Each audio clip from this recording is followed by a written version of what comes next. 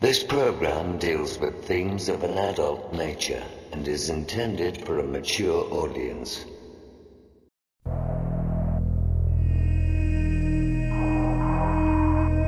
The very word secrecy is repugnant in a free and open society. And we are, as a people, inherently and historically opposed to secret societies, to secret oaths, and to secret proceedings.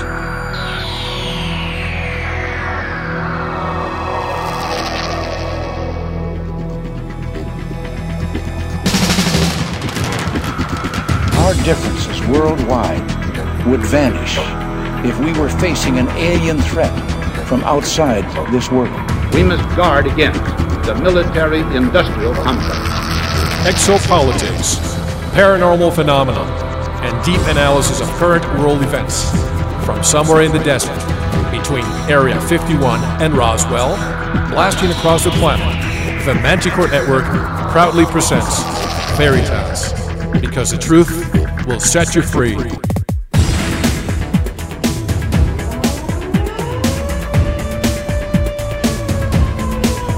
Headline edition, July 8, 1947. The Army Air Forces has announced that a flying disc has been found and is now in the possession of the Army. I'm as mad as hell, and I'm not going to take this anymore! The power they took from the people will return to the people. And so long as men die, liberty will never perish. Soldiers, don't fight for slavery, fight for liberty! The only thing we have to fear is fear itself. Sooner or later, though, you always have to wake up. Be skeptical, but don't close your mind.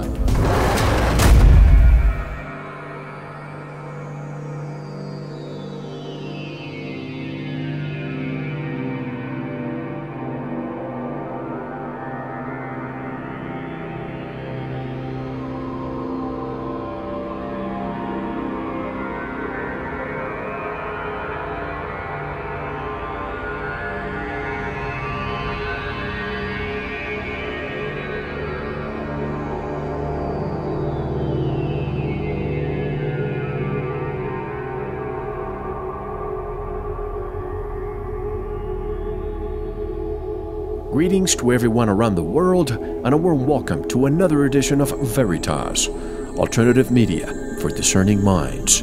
I'm your host, Mel Fabregas, and I sincerely thank you for joining me once again. And if this is your first time, make yourself at home. I want to thank all our members. As always, you are keeping Veritas alive. Tonight's special guest will discuss what is probably the most famous, contested, and controversial UFO case in history. Michael Horn will discuss the Billy Meier case. Michael will be with us shortly. To listen to the complete version of this and all our past and future shows, become a member. You will receive instant access to all our shows. And remember, Veritas survives on your voluntary subscriptions only. That is why we are uncensored.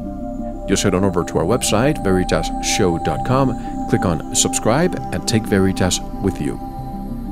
And get your MMS right from us, whether you live in the United States or abroad. And if you buy health supplements anywhere, you are paying too much.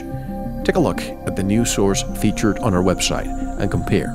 You can buy as many products, and they have thousands, and only pay $5.95 for shipping. And you also get a 30-day return policy. Check them out. And many of you have been asking me when Season 2 would be available on the 8GB USB drive. Here's the issue. The season really ends on December the 5th. However, I want to make seasons on a calendar basis, just like Season 1, which also included the bonus shows recorded on December 2008 and 2009. So you received an extra set of shows. But for Season 2, here are the options I have for you. Option 1, buy Season 2 at the beginning of December, but you would have to download the remaining shows to your USB drive to complete the season. That way you get it for the holidays. Option 2, you can buy it at any time from the beginning of December, but you won't receive it until after the year is over, which means you will have it loaded with all the shows and music of the season. This way, we satisfy those who want to give it as a gift for the holidays or those who want the full season included. Remember, the only difference is that you have to download 3 to 4 shows once you receive it. That's all. For more information, go to the Veritas store on our website. Thank you for your interest. Oh, and of course, you can still purchase Season 1 at any time and get classic shows like our premiere episode with Milton Torres and Zachariah Sitchin's very last interview. And if you need to get in touch with me, go to our website and click on the contact button or join me on Facebook. From all the UFO cases, there is one where a true, disproportionate effort to discredit, undermine, ridicule, and trivialize has taken place. There are only 2 reasons for this to be occurring. Either this is the biggest hoax ever perpetrated, or it is the biggest story in human history, with over 1,000 daylight photographs of ships, sound recordings, prophecies, and more. After decades, the Billy Meier case still makes it to the headlines. Michael Horn is coming up next. This is Mel Fabregas, and you're listening to Veritas. Don't go anywhere.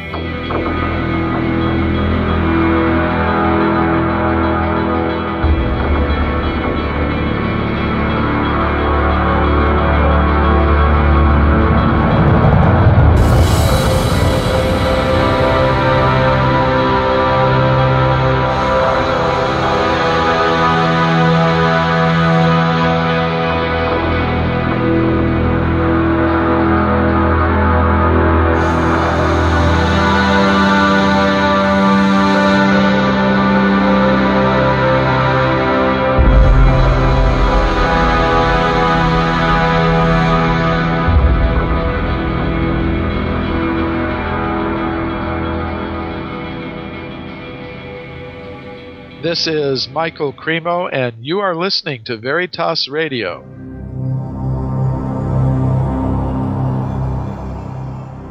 Michael Horn has been researching the Billy Meier UFO contacts for over 25 years and is now the authorized representative for the book on the Meier case.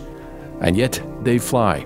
Though he has long been fascinated with the amazing photos, films, and other still irreproducible physical evidence, Michael's main focus since 1988 has been on Meier's prophetically accurate scientific and world event-related information, published from 1 to more than 25 years in advance of terrestrial discovery of occurrence.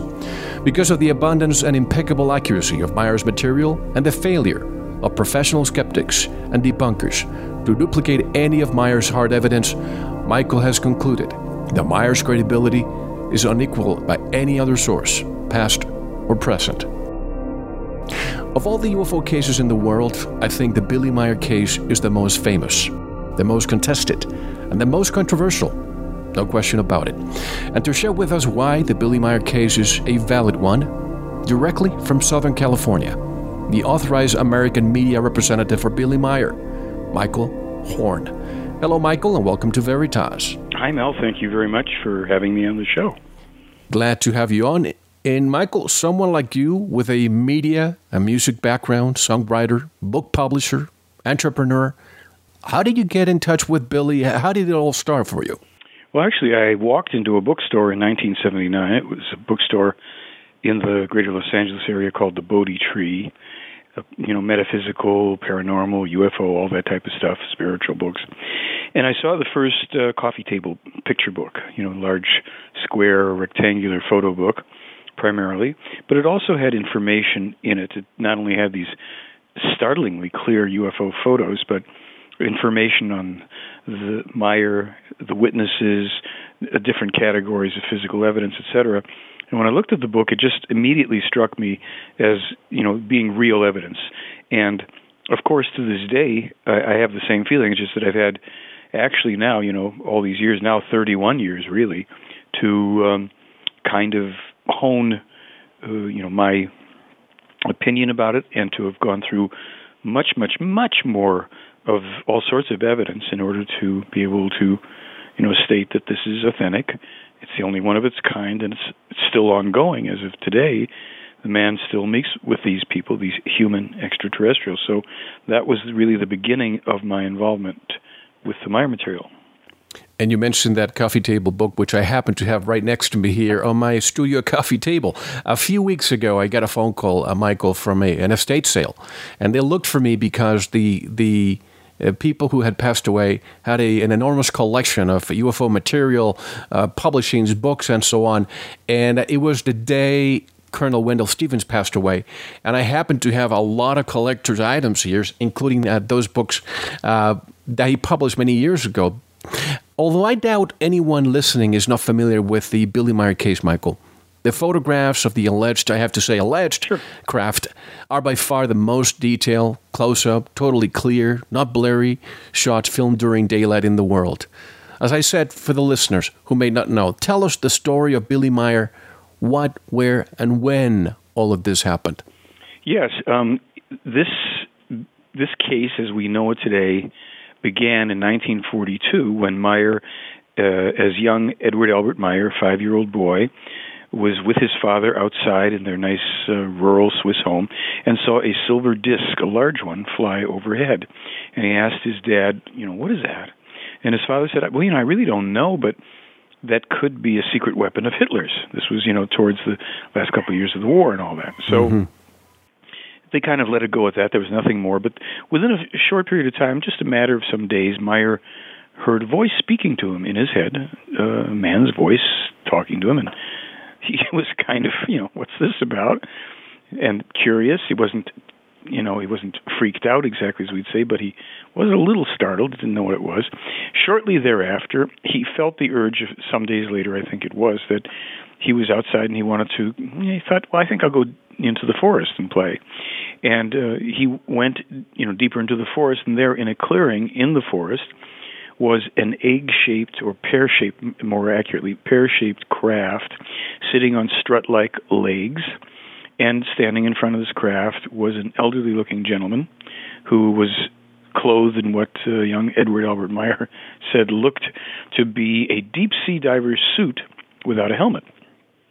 And he said he looked like a 90-year-old man. He was a very old-looking man, but there he was. And he said, the other thing was that he was there was a friendliness to him. There was a benevolence. I had no fear. And I approached him, and we began to speak. So he was speaking to young Meier, more likely in the Swiss-German dialect, possibly in High German, but at 5, the dialect that Meier would have been growing up with was Swiss-German. Verbally? Yes. He started to speak to him out loud. And then they went on board his ship. And that began an 11-year mentoring with this man, Svath, whose illustration of Svath we have in our film, The Silent Revolution of Truth. And he said that he was taught by Svath. They spoke quite a bit. Devices were put on his head that imparted information and showed him things. Svath informed him about many things and helped him to become aware of past lives of his, future events. Svath took him to different parts of our solar system and perhaps beyond. He also introduced him to people on Earth who either were or were going to become major players on the world stage. And Meier did meet with different people over a period of years here and there as he grew up. So what happened was, within 2 years' time, at the age of 7, he had the thinking capacity of a well-developed, intellectually 35-year-old man. And this whole experience, he was basically keeping it pretty much to himself. And then he got he had the urging to confide in the parish priest, whose name was Father Zimmerman. And Father Zimmerman had himself been telepathically contacted by Svath to prepare him for being the earthly confidant, if you will, of young Meier. And there's many layers and levels of questions and answers that come about all these things, but I'll just kind of lay out some of these bullet points, and we can go over anything you want. So he indeed kept up these contacts with him for 11 years, and by the time when he was 16, right around the age of 16 in there, Svath told him that he would be, being taught from, this point on by another person, a woman, and Svath no longer contacted him, and he had died.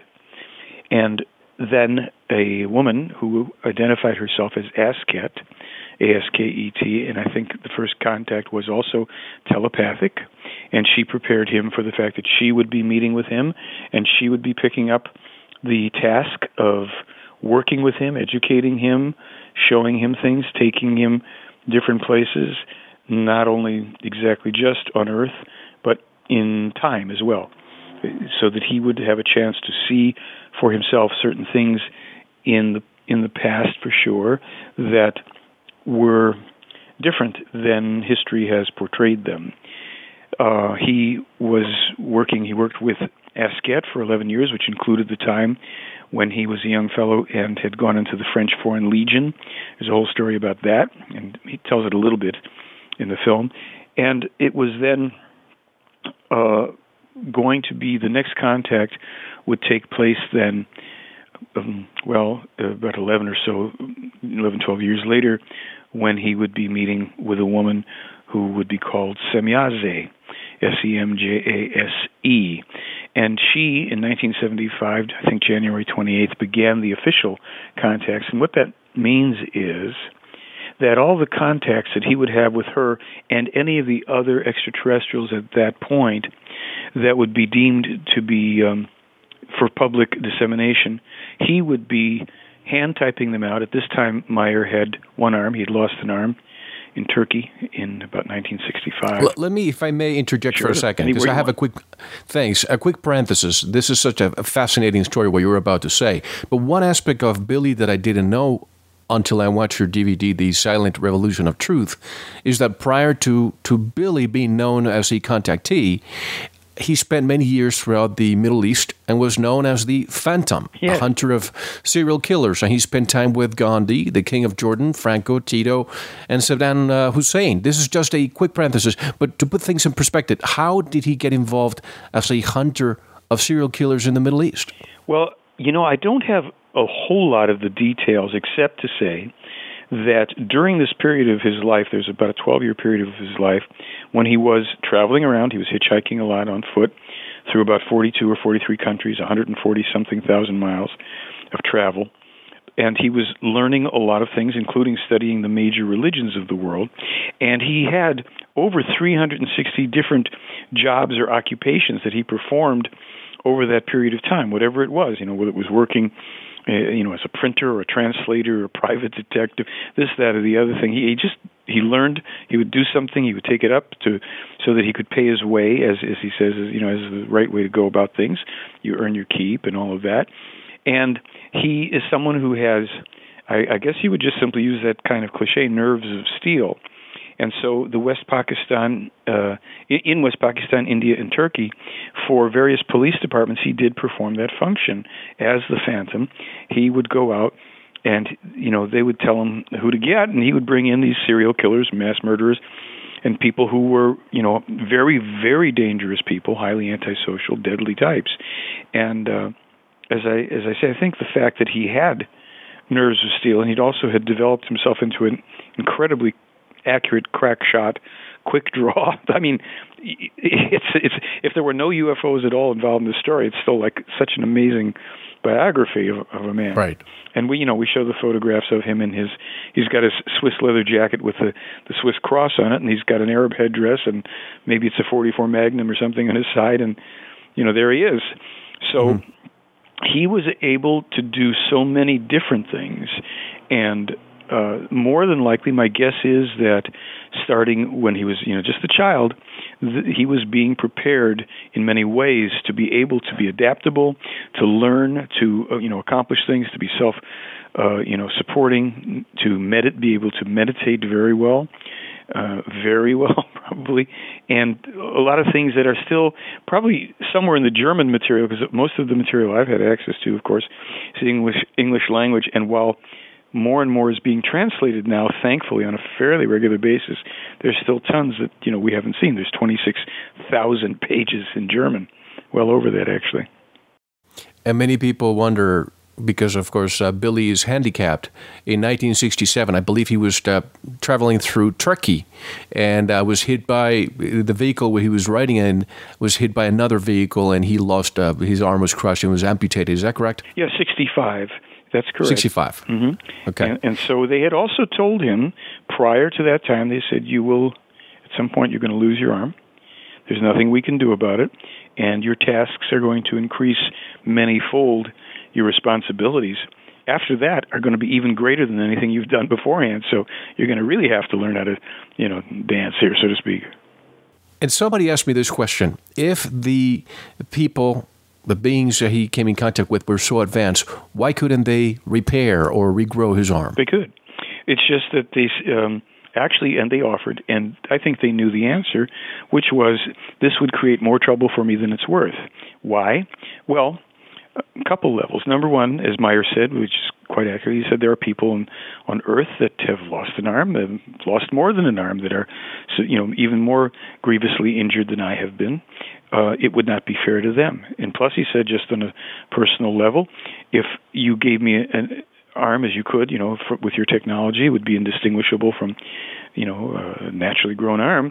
I would be apprehended by the military somewhere before you know it, and they'd be ripping that thing apart to figure out how to make one. And so he said, and I've asked him, he says, I don't regret it a bit. I've learned so much from just this experience, and he's an amazing, I mean, you watch him do things, you don't feel sorry for Billy. He just knows how to do it. You should watch him, guys listening. You should watch him type in a computer. I think he types 60 words a minute with one hand. Is that true? Yeah, a little over that sometimes in German. That's a little even harder. There's more capitalized words in German because all the nouns require, the cap lock. Mm-hmm. Well, let's start with the why. Why Billy Meier and not, say, a leader of a country? Well, there's a few answers. It's kind of one answer, but there's parts to it. First of all, though there was, I'm going to jump a little ahead and then I'll come back and answer it a little more, but in 1979 they did make an overture to the Carter administration through a letter that was authorized by the Playar and written by Billy, given to the lead investigators, and that was turned over to the Carter administration. For various reasons, they declined. And it was actually understandable when I saw the letter. I thought, oh my goodness, no one's going to go for this. They're really saying, in effect, they were saying, in order for us to have this contact, Billy Meier will be our intermediary with you. You're not allowed to approach our ships or try to take possession of them.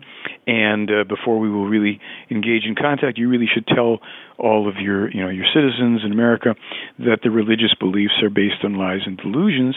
And I read that and I thought, well, let's see, Jimmy Carter, Baptist, I don't think that's going to fly. And it didn't. Right. But as to why Billy, we might as well cut to the chase, because as the times are now upon us where things are unfolding very rapidly, and we don't have a lot of time to, in a sense, hold hands in the same way with the information as maybe we were doing 5 or 10 years ago, because it is spreading and it will spread. And you're giving me a radio interview here for this period of time. Your listeners will know about this and they'll make of it what they will, but it's been increasing. So we cut to the chase. According to the information in this case, which is something I like to say when I can't prove anything, and this part I can't prove. I can prove the case is real, but that's another matter. According to the information in the case, there is something called the human spirit. It is the immortal part of every human being, not only on this world, but in all other worlds. And according to this information, there's gazillions of them, where humans are at various stages of development. And every human being has this immortal human spirit, which locates physically kind of in the center of the brain. The term we are often familiar with, the soul, refers to the solar plexus region, primarily where the psyche, the emotions, the personality has a lot of its most active here. But the soul and all of those aforementioned components are temporary, and they dissolve after death. The spirit doesn't dissolve. It moves into what's referred to in this case as the beyond, an etheric realm in which the spirit goes in between lifetimes. There's no gardens and hills and flowers and donkeys and bunnies. You don't see Aunt Edna and Uncle Phil. There is, there's no consciousness as we know it. And we would never remember the beyond because the identity of the personality we have in each lifetime has dissolved and been absorbed informationally in its essence by the spirit, and also into what are called the storage banks around the planet for the information from everybody that's ever lived and whatever they felt, thought, did, etc. It's all stored kind of in frequencies like a big frequency computer. Did they define it as the spirit? Is that the term that they used? Mm-hmm. The human spirit. That's how it translates for us into English. And they distinguished it from the soul, the psyche, and all that business. Now, according to this information, reincarnation then is a fact of life, and that the spirit that currently enlivens Billy Edward Albert Meier is an enormously ancient spirit, probably they say it is simply the oldest spirit form in our universe, and it had already done the evolution. It had already gone through the countless millions and millions and millions of human lifetimes in a whole other part of this universe that, probably doesn't even any longer have physical planets because it's been so long.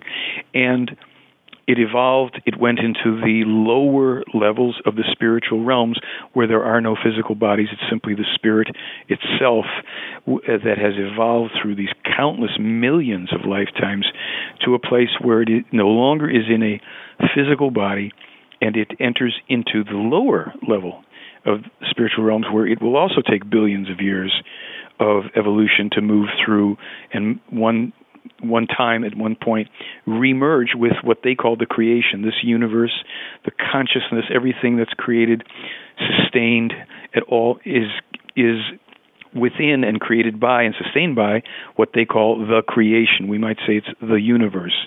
The Native Americans might say the Great Spirit. But it's not a deity, it's not a god. All of that refers to human beings.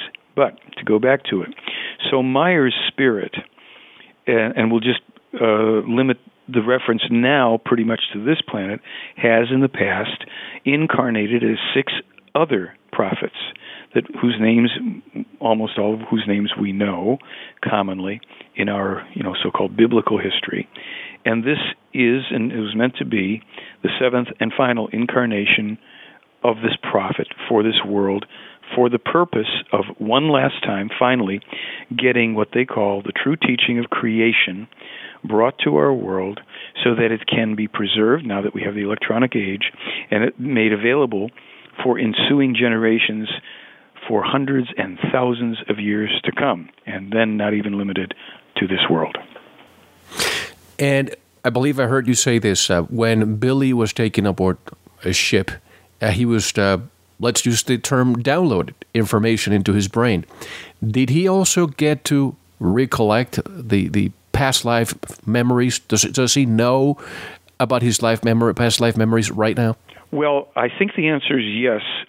And I don't have a whole lot of information, but he knows who the spirits, who the previous personalities were, and he has the ability to actually go into the storage banks if he wants and get that any of that information, and he did it for the purpose of writing the last book that was published in German, and some of which is already in English, called The Goblet of Truth, which contains the original teaching of creation, the spiritual teaching for human beings in this universe, as the 6 previous prophets taught it in their understanding and language of their time, translated, to German and to English, and his own publication of it for the people of this time. Because we've had, greater understanding in certain ways, of course, through evolution, and now, from this point on, this translation, this publication of the teaching will be more than sufficient for people for a long, long, long time to come.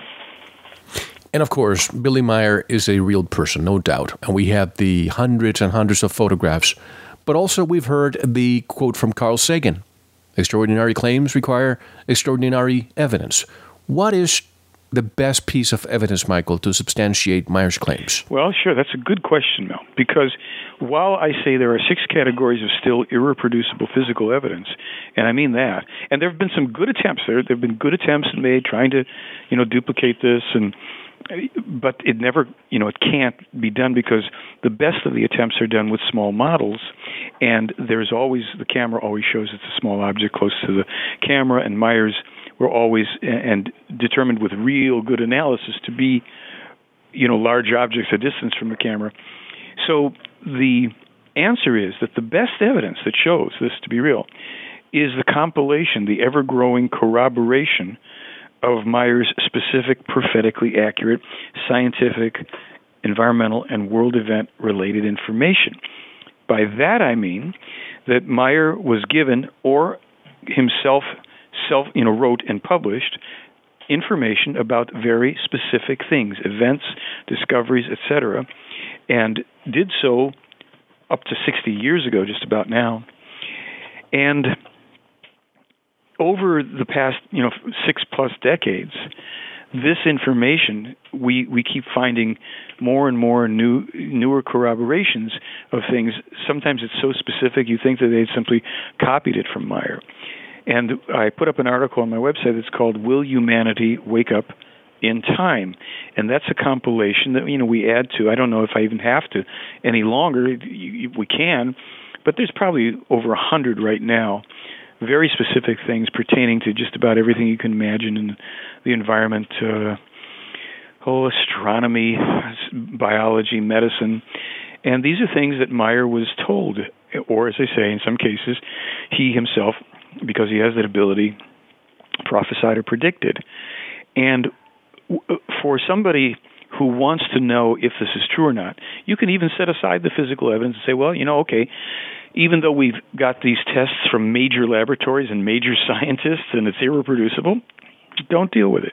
Simply go and start reading through this documentation and find out how you can know that he published this in advance. Now, most, but not all, of these things were in copyrighted books and documents. Some of them, because in 1951 and 58, these letters that he sent around the world, those letters, while the Plejaren extraterrestrials still have original copies, we don't have the original, and maybe they'll show them at some point because they've kind of long since gone to seed, so to speak. However, the real trick there, when you put your thinking cap on, is you look at and you find out when was this document put up on the internet, and then you go and you say, okay, well, some of this stuff, he could have backdated it, who knows, right? Then you go, wait a minute, this was put up in 2005 or 2002. And now 3 years later, this event takes place. Oh, and that was in there. Now you start looking at the other things that are in the document, and you start seeing other things come to pass. And you realize that this is a clever, not an unsolvable or situation. It's a clever way to get us to do a little work for ourselves, and then we can know.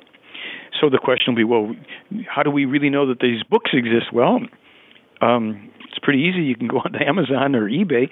They're collector's items now. We have them, we put them up as ebooks on our site, and you can start to figure this out. Plus, you can just, as I said, just watch the prophecies and predictions where we can verify exactly when they were posted online, and first wrote about them and stuff like that.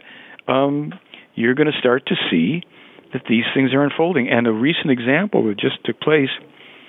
The WikiLeaks, you're familiar with that whole thing that just happened with the leaking of the documents on the Iraq War. Yes. All right, and they talk about torture and mass murder and all this stuff. That is almost, and I'm not in front of a computer or I'd read it to you, but in 1958, Meier wrote in an open letter, there were like 162 or so specific things that he predicted, prophesied. And number 6, he foretells, I think, the reunification of Germany, and then he talks about the United States in the future is going to have 2 wars with Iraq, the second one under a president who will be the son of a former president. It will lead to an unbelievable disaster, torture, murder by U.S. forces, and the rebellious. Well, when you read a couple of those sentences right out of the WikiLeaks, it was about torture and murder by the U.S. forces and then the Iraqi police or military who were the rebellious ones who were killing their own people off there. That article has been on my website for 2 to 3 years for sure. WikiLeaks just came out. It's like it's a slam dunk on so much of this. For instance, the one we put out press releases on these things just to try and catch people's attention. There was something called a report on the Islamization of Paris. It's a few weeks back, and it was a report that radical Islamists who were wanting to, practice their religion had taken over some streets in Paris, which is against French law. They brought in their own private security, again, and they blocked virtually anybody else out of there, and they were conducting their prayers on commandeered streets in Paris. Well, in 1981, Meier published out the first of what has come to be known as the Hanok Prophecies, and in 87 he got the full thing pretty much from one of the ETs, and we posted it in 2002. In both of those documents, he describes two specific things, among many. I mean, there's a lot in there, but he talks about the fact that France is going to be overthrown, Paris will be burned down, and this will be done primarily first by the inhabitants who will be of a specific religious group, and they will be Muslims. And, this will lead to arson and murder, and eventually France will fall, and all of Europe will be shaken by Islam, and the warriors and fanatics of Islam will retain their power for a long time. Now, I have to insert something here, because it's well within the case, and we document it, and that is that Meier draws a very clear distinction between people who practice Islam, who are Muslims, just practitioners of a religion, and the radical fundamentalists, the ones who turn into terrorists. Which applies to every religion. Exactly. And they are equal opportunity offenders. They've had something harsh to say about every religion, every group, so if you look, you can find out that you can be offended no matter what you believe or don't believe. However, in this case, the point of it was that when I first read that in 86, because I saw the 81 publication of it first, I thought that was kind of strange. And then in 87, it's expressed again in the document we posted in 2002. In 2004, I mentioned that I put it on a DVD called The Meier Context, The Key to Our Future Survival. And I reported on, that particular part and a few other things as well. In October, November of 2005, the first riots in Paris took place with radical Islam, youth mainly, who rioted, and there were thousands of cars burned and overturned. There were some people who were killed, and it was the beginning of that flavor, so to speak. Now, with this latest thing, and then just recently, Osama bin Laden, I think, went in, or at least it's attributed to him, and he published a warning to France.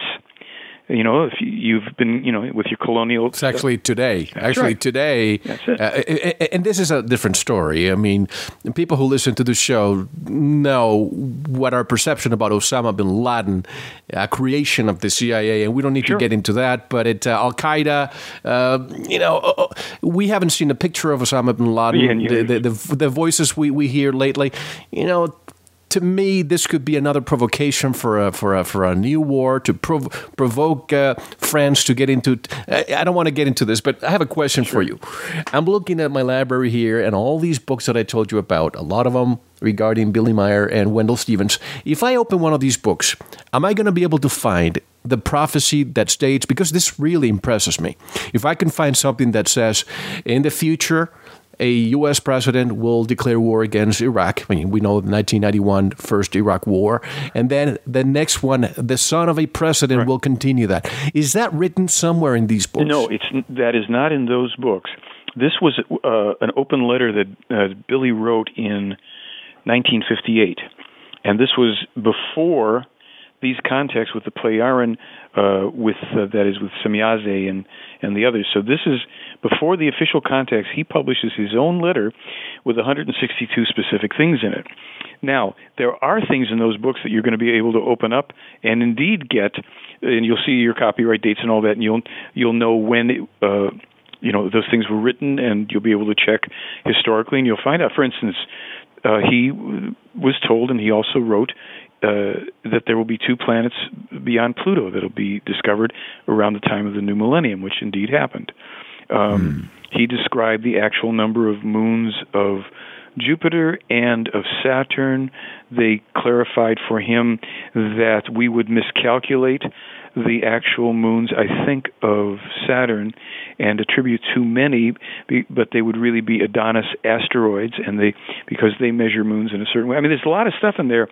You can go through those books, and what happens? This is what happened for me. This is how I kind of really got, wow, this is about something more than UFOs and ETs. In 1986, I was in a little cafe in Sedona, Arizona, with my daughter and a lady I knew, and there was one other guy in the whole place.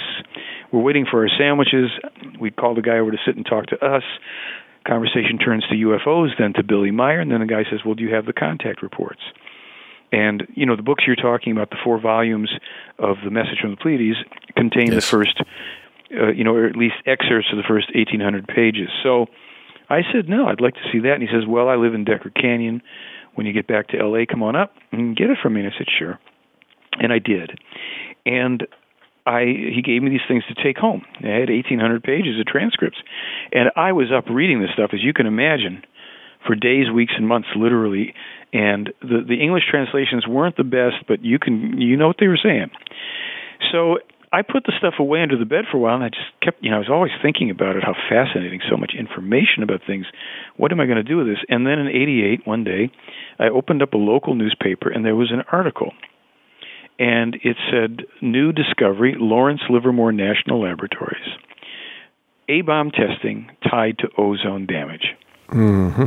And I thought, well, this is kind of familiar. I start to read the article, and I thought to myself, wait a minute. I already know this. This percentages they're talking about, it's just like almost exactly what how do I know this already if it's new? And then instinctively I reached under the bed, I pulled out the first 100 pages. It took me about a minute to leaf through, and there it was. They were warning him, saying, when your atomic devices explode, atmospheric testing, whatever, they release electrical emanations that are in the high UV range that you do not have the means of measuring or identifying. These electrical emanations go up into the atmosphere. They rend holes in the ozone layer, and they allow through more damaging ultraviolet, which leads to genetic mutations and leads to problems with the food chain and all this. And well, here's this document talking about the ozone damage part. Now, I should add that I opened the newspaper up maybe a year or two later, and there was the rest of it about the genetic mutations and the food chain disruption. So I'm going, wait a minute, this is pretty interesting. This isn't just about UFOs, And what happened from that point on is I became probably more aware and sensitive to reports. There was an article then in a local paper about earthquakes, oil extraction interconnect, or something like that. And it was a scientist named Paul Siegel from Stanford University, somewhere between 90 and 92, if I recall correctly.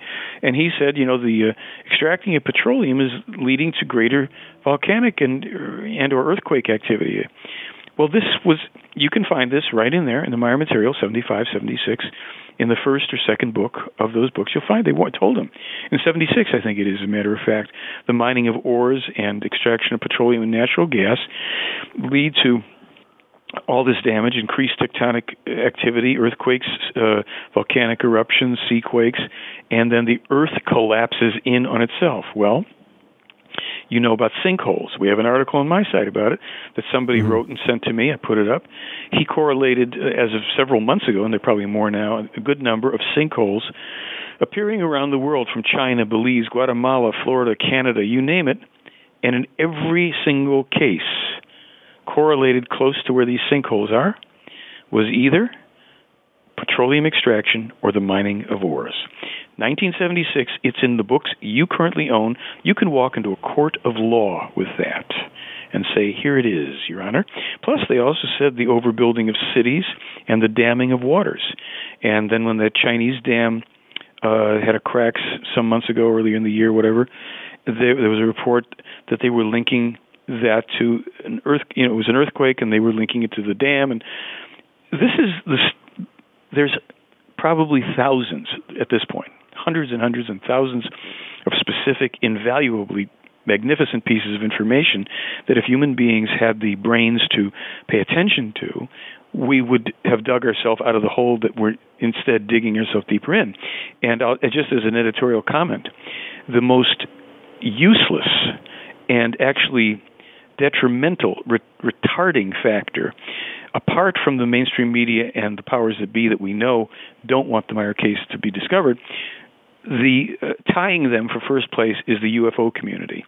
And I have nothing but particularly no good things to say about how obstreperous, how conniving and obstructionist they have been in preventing the Meier case so that they could promote every dopey, goofy, insubstantial thing to get people excited about, except our future survival, and that's right here. Let me say something right off the bat so that you know where I stood a few years ago by making a personal comment. I need to get this out of the way right from the start. I have heard of the Billy Meier for many, many years.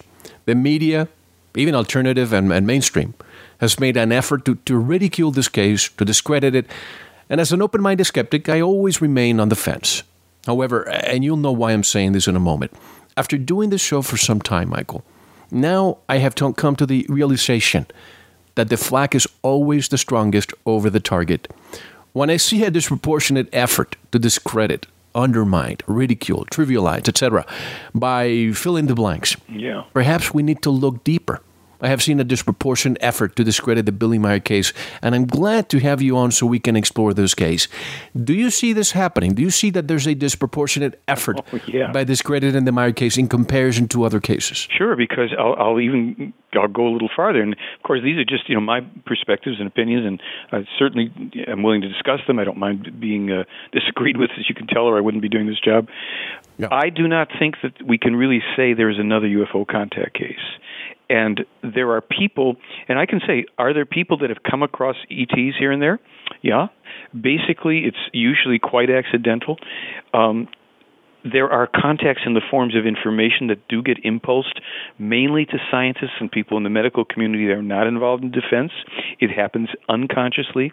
They would never know that they got an impulse, an idea, something that led them to develop using their own abilities. The Meier case is, look, there have been 21 attempts on his life. I've spoken to witnesses to at least a dozen. They're not lying.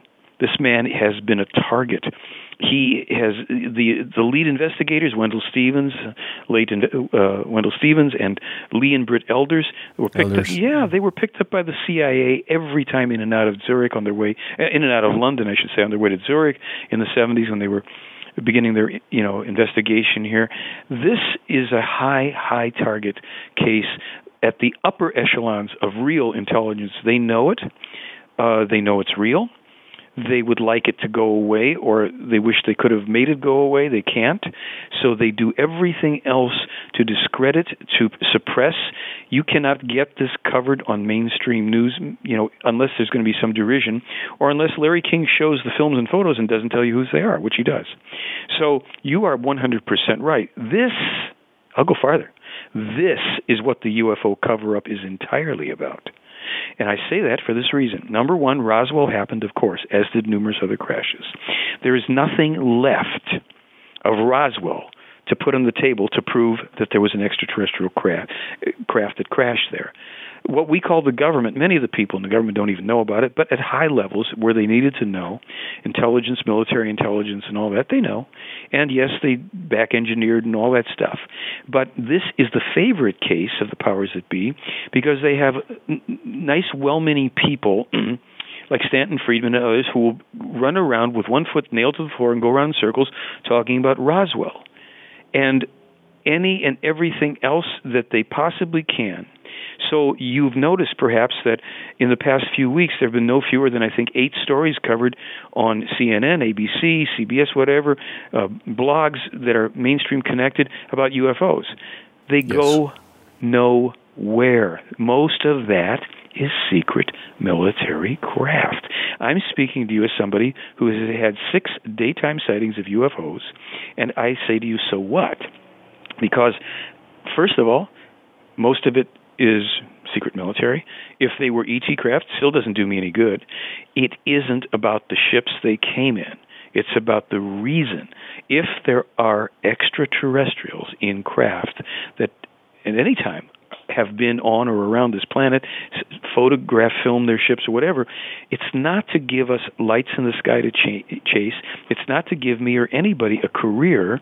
It's to give us information. The reason is in the Meier case, and that is what the cover-up is about. And as long as people can keep the focus on Roswell and Air Force people sighted discs, then you will never, and I will emphasize this and I'll put money on it, you will never get anything unless the government wants to pull some kind of a trick, a phony ET attack, a phony ET landing, whatever. You will get no truth because it's too destabilizing. And the power, and I was thinking about this just today, Mel. What's foretold in these prophecies and predictions in the Meier case is some very, very, very industrial strength stuff coming, and we are in the beginning of it. There's no doubt in my mind. And it's not about doom and gloom to spread that. I'm just telling you, this is what he's been warning about for 60 years, and now we're in it. And for some reason, people want to maintain their power. They think they can be immune to the consequences of collective human ignorance. It doesn't work out that way. No matter how much money or how deeply you can dig yourself into the earth, sooner or later, when things break down and when certain things happen, sooner or later you're affected by it.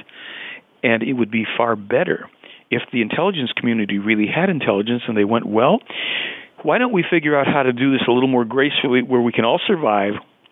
And, it's not in the cards. We're not going to dominate this world. When you read the Enoch prophecies, what they say is coming to this country. And when I'm sorry, go ahead. Going back to the assassination attempts, wouldn't it be contradicting and counterproductive to get rid of Billy that way? Wouldn't it be more attention to the case this way?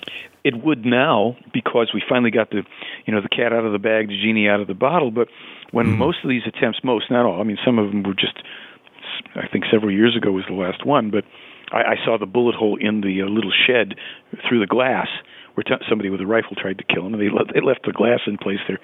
But most of these were happening, in and around the 70s. I think there was one attempt on his life in the 60s, maybe in India. I'd asked him about that when he said, yeah, it hit my arm. I said, where? He says, well, that part of my arm is gone now. It's no longer. Oh, I see. But he said, right. See, at that time in the early stages when this was still way under the radar, had they succeeded in killing him, it would have been a blip on the radar too. Nobody would have known who's going to spread the word. But then the investigators got in, and books are coming out, and people still trying to kill him. Now, at this time historically, it would really bring more attention. And that's my thing. Look, I can't speak for every lunatic and crazed person, whether they're intelligence, religious, secular, whatever. People try and do things. But if you do that now, you're going to wake up a lot of people because that news will get out. And then people are going to say, well, why'd they kill this guy now? Who's he? And boy, you click your button and you've got it all at your fingertips on the internet. And that wasn't so 20 years ago, And I knew the late Colonel Wendell Stevens, right, who was the leading investigator in the Meier case. He told you a few years before he died that the United States government was interested in the Meier case and that he was being observed. How did he come to that conclusion? Do you know? Oh, it was easy. During the early days, I think it was right around 77, 78, when they first took their trips to Switzerland. Wendell, Lee, and Britt were in the Tucson area, basically, I think in Arizona. Oh.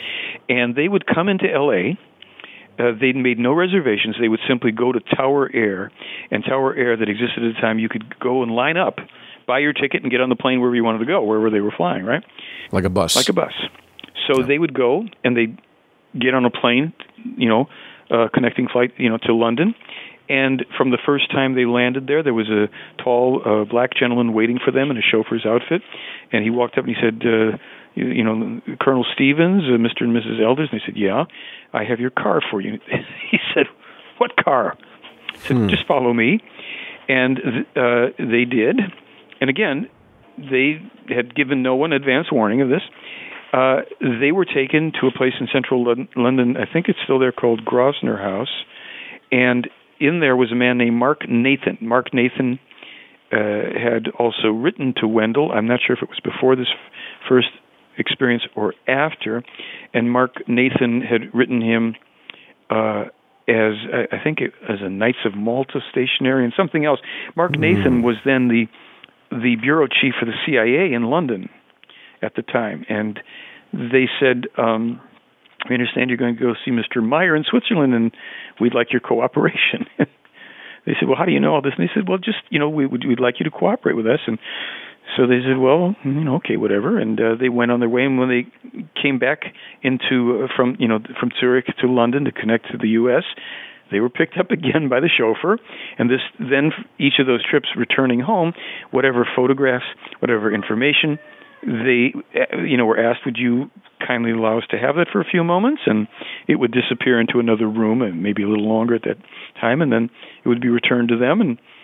And then, they deliberately were as little forthcoming as possible. But Wendell also told the story that on one occasion or so, a red phone, like an emergency phone, I think, rang like 10 or 12 times in a row, which was physically impossible for that type of phone. And when Mark Nathan picked it up, there was no one there. He called the switchboard. "Did you put a call through?" "No." And they knew that it was kind of like the play Iron, which is simply saying, "We know what's going on. Hi, have a nice day." And many unusual things. Wendell had great stories, and I'm going to be putting up a link on my site. Somebody had done a great interview with him in '99, too. More information about the testing of the Meier photos is in there. And that was really interesting because he tells a lot more about the high-level labs and the processes they used and how they were able to do that stuff, yeah. Well, he spent years and countless hours doing this research. But I'm curious, did Billy Meier ever talk about our moon and perhaps crop circles? Yes. You want to be more specific?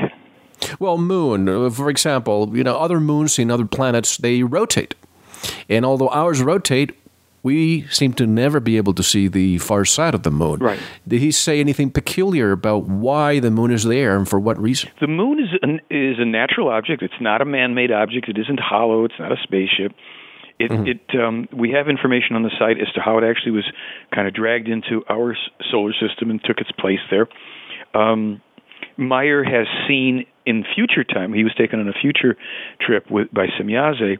In about 400 to 500 years, we will have bases on the moon from Earth people and our own kind of spaceships that he described. He said at the time they kind of looked like some of the fantasy spaceships out of movies and television things on Earth. And he's talking in the, I guess, was this late 70s, early 80s when he was taken on that trip. And she said, yes, that because also people get, this is the whole thing with the impulses, and they tap into ideas of things and what things will look like, and they don't know that, but some of these things manifest that way later in the future. But he was shown that there were bases then, there was colonization on the moon. They have, so far as I know, they've said, no, you don't have any of that going on now.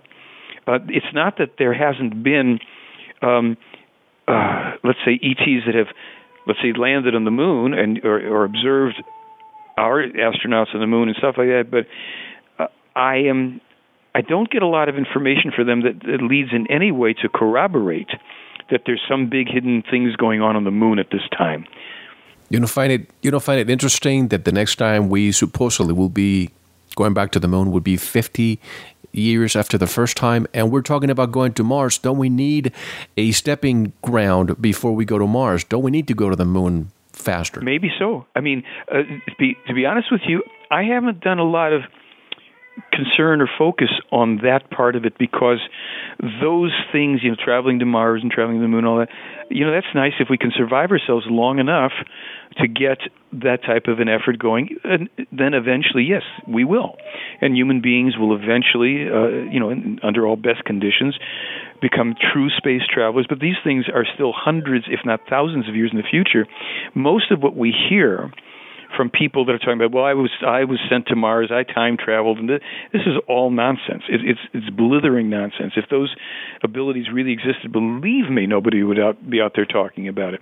It's not that some people may not believe that those things happened, but then you're looking very often at people who've been messed with by military, and the cover-up on UFOs and all this stuff started in 1915. This is nothing new.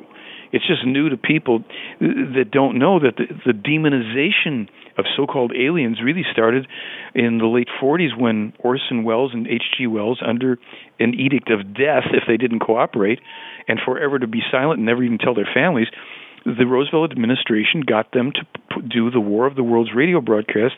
In the 30s. Yeah. I'm sorry if I was a little too far forward with that, but basically to demonize, because they knew there were extraterrestrials. They'd been sighted, the ships had been sighted over the battlefields of Europe in the First World War. And at first everybody thought, oh, secret weapon. And then they realized nobody's being attacked, and these things are just hovering in place. They don't come from here. So the conspiracy of silence was understandable. It was, in everybody's concern, necessary, because no power wants to say there are beings outside of any of our terrestrial constraints that can come and go, do what they please, go have your lunch and go shopping, as George Bush would say. It ain't going to happen, because then it's ego. Yeah. It's not only that, it's just the fear of loss of control that leads to panic and anarchy and all those things, which would be true in a certain sense, but don't have to go that way if people were not so, wired the way we are right now. Well, if you're the president of a country and this is happening, how can you tell the population, look, they're here, they're flying over our airspace, and there's nothing we can do about it? Exactly. And so had there been more of a consciousness, and that the ETs could have read it in people in power, because this goes back to your earliest questions, then let's say it would have been in the Roosevelt administration that they could have said, okay, this administration of people on Earth seems to be the most powerful country, and they're also, how nice, they seem willing, they would like to interact and help evolve their world and their people, and they're not filled with fear and aggression. We can initiate a contact with them and then do this gradually so they can gradually introduce this to the world. We can do this in a nice, non-shocking way. No, that's not the consciousness. Certainly it wasn't the consciousness of our government at any time. And, any other one, they might have been able to pull it with some lesser powers, but that wouldn't work. So this is a very, very long-standing thing, and this is why, and again, all these documents that detail this, people can read them and figure it out for themselves. If it rings true, if it doesn't, it's fine. Make up your own mind. But the UFO community, quote-unquote, exopolitics, the biggest nonsense on Earth, none of these people will direct people to the information because they'll be out of a gig. They'll no longer need a MUFON. They won't need exopolitics. They won't need APRO, this one, that one, the other one, because you're chasing phantoms. Why not cut to the chase, get the material in front of yourself, start educating yourselves, ask questions, have dialogues, make challenges, and work this through to the betterment of humanity. That's what it's about. You mentioned MUFON, and after the break, I want to talk to you about some headlines that I got. One of our listeners from Australia sent this, and it says, unexpected development. MUFON Maverick breaks ranks, supports Billy Meier UFO case. And I want to talk to you about after the break. But crop circles. Did Billy Meier mention anything about crop circles? There was confusion about that. Now, just so people understand that I'm not just running around, Billy Meier said. In as early as the 1990s, my take on it was that crop circles were extraterrestrial in origin, and that what had happened is they'd seen the landing tracks on Meier's property since the 70s, the swirled grass, nothing was harmed, blah, blah, blah, and they decided to use this technology that they all possessed to give us signals and show creativity can be used very powerfully without harm, blah, blah, blah. That was my construct. Now, when the question was brought up to Meier and he first asked it of the Plejaren, there was a little confusion on this whole thing, and they said, well, if this is extraterrestrial, and we'll look into it, it seems like a very indirect, foolish way to try to communicate. If you want to make contact with human beings of Earth, then make contact with them. And they also said it could be possibly it's future travelers from Earth leaving these messages in the field. It appears to me, and I'm not even telling you I'm in harmony with this, the last thing I read from them is they're saying these are not extraterrestrial in origin. Now, just in all fairness, there's a guy named Richard Hall in London who's got a website, I think it's called The Unexplained or something, and he has a whole film out on these people whose offices are next, down the block from MI5, who claim to show that they are behind a lot of these very sophisticated crop circles and how they do it. I don't know. And I kind of enjoy telling you that. I don't know. Maybe Meier's wrong. Maybe they are extraterrestrial. I would think that, they're amazing, and it's a wonderful thing to contemplate the beauty and all, whatever their source. It's not going to, unfortunately, it again doesn't evolve us in our knowledge really, because we're dealing now with symbolism. People can say, well, this is advanced math or geometry, but so what? We need clear, plain language. We don't need more Nostradamus, and that's why the Meier prophecies and predictions are so invaluable. They tell you in plain, simple language. This will occur if this happens, then that, this, that. If you don't want this to happen, then don't do this. I mean, it's just like you can talk to a child or a genius scientist. It's all cause and effect. So I don't know the answer to crop circles. I'm fascinated by them. I think they're beautiful, but that's the best I can do. Well, it's the equivalent of dropping a computer on top of a tribe in the middle of an unexplored tribe in the Amazon. Yeah. What are they going to do with it? Yeah. What are they going to do with it?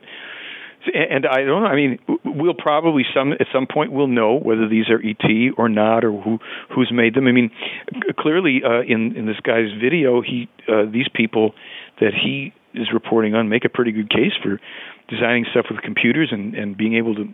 But I don't know. I won't say that that's how it happened.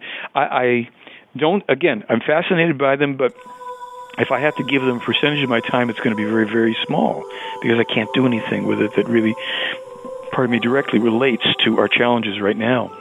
Of course. And we have to take our one and only intermission, Michael, but tell us how to get in touch with your work. Sure. I have a website that is They Fly, THEY, F as in Frank, LY, theyfly.com. And you can find everything there. Tons of stuff. We always update. We link to things. We do take questions and challenges, and it just takes me a while to get back to people, but I do. Great. Folks, don't go anywhere. We have so much more to talk about the Billy Meier case, the prophecies, the sound recorders. And as I've said before, I personally had the pleasure of knowing Colonel Wendell Stevens. I know Jim Delatoso, who was also involved in the analysis that was done.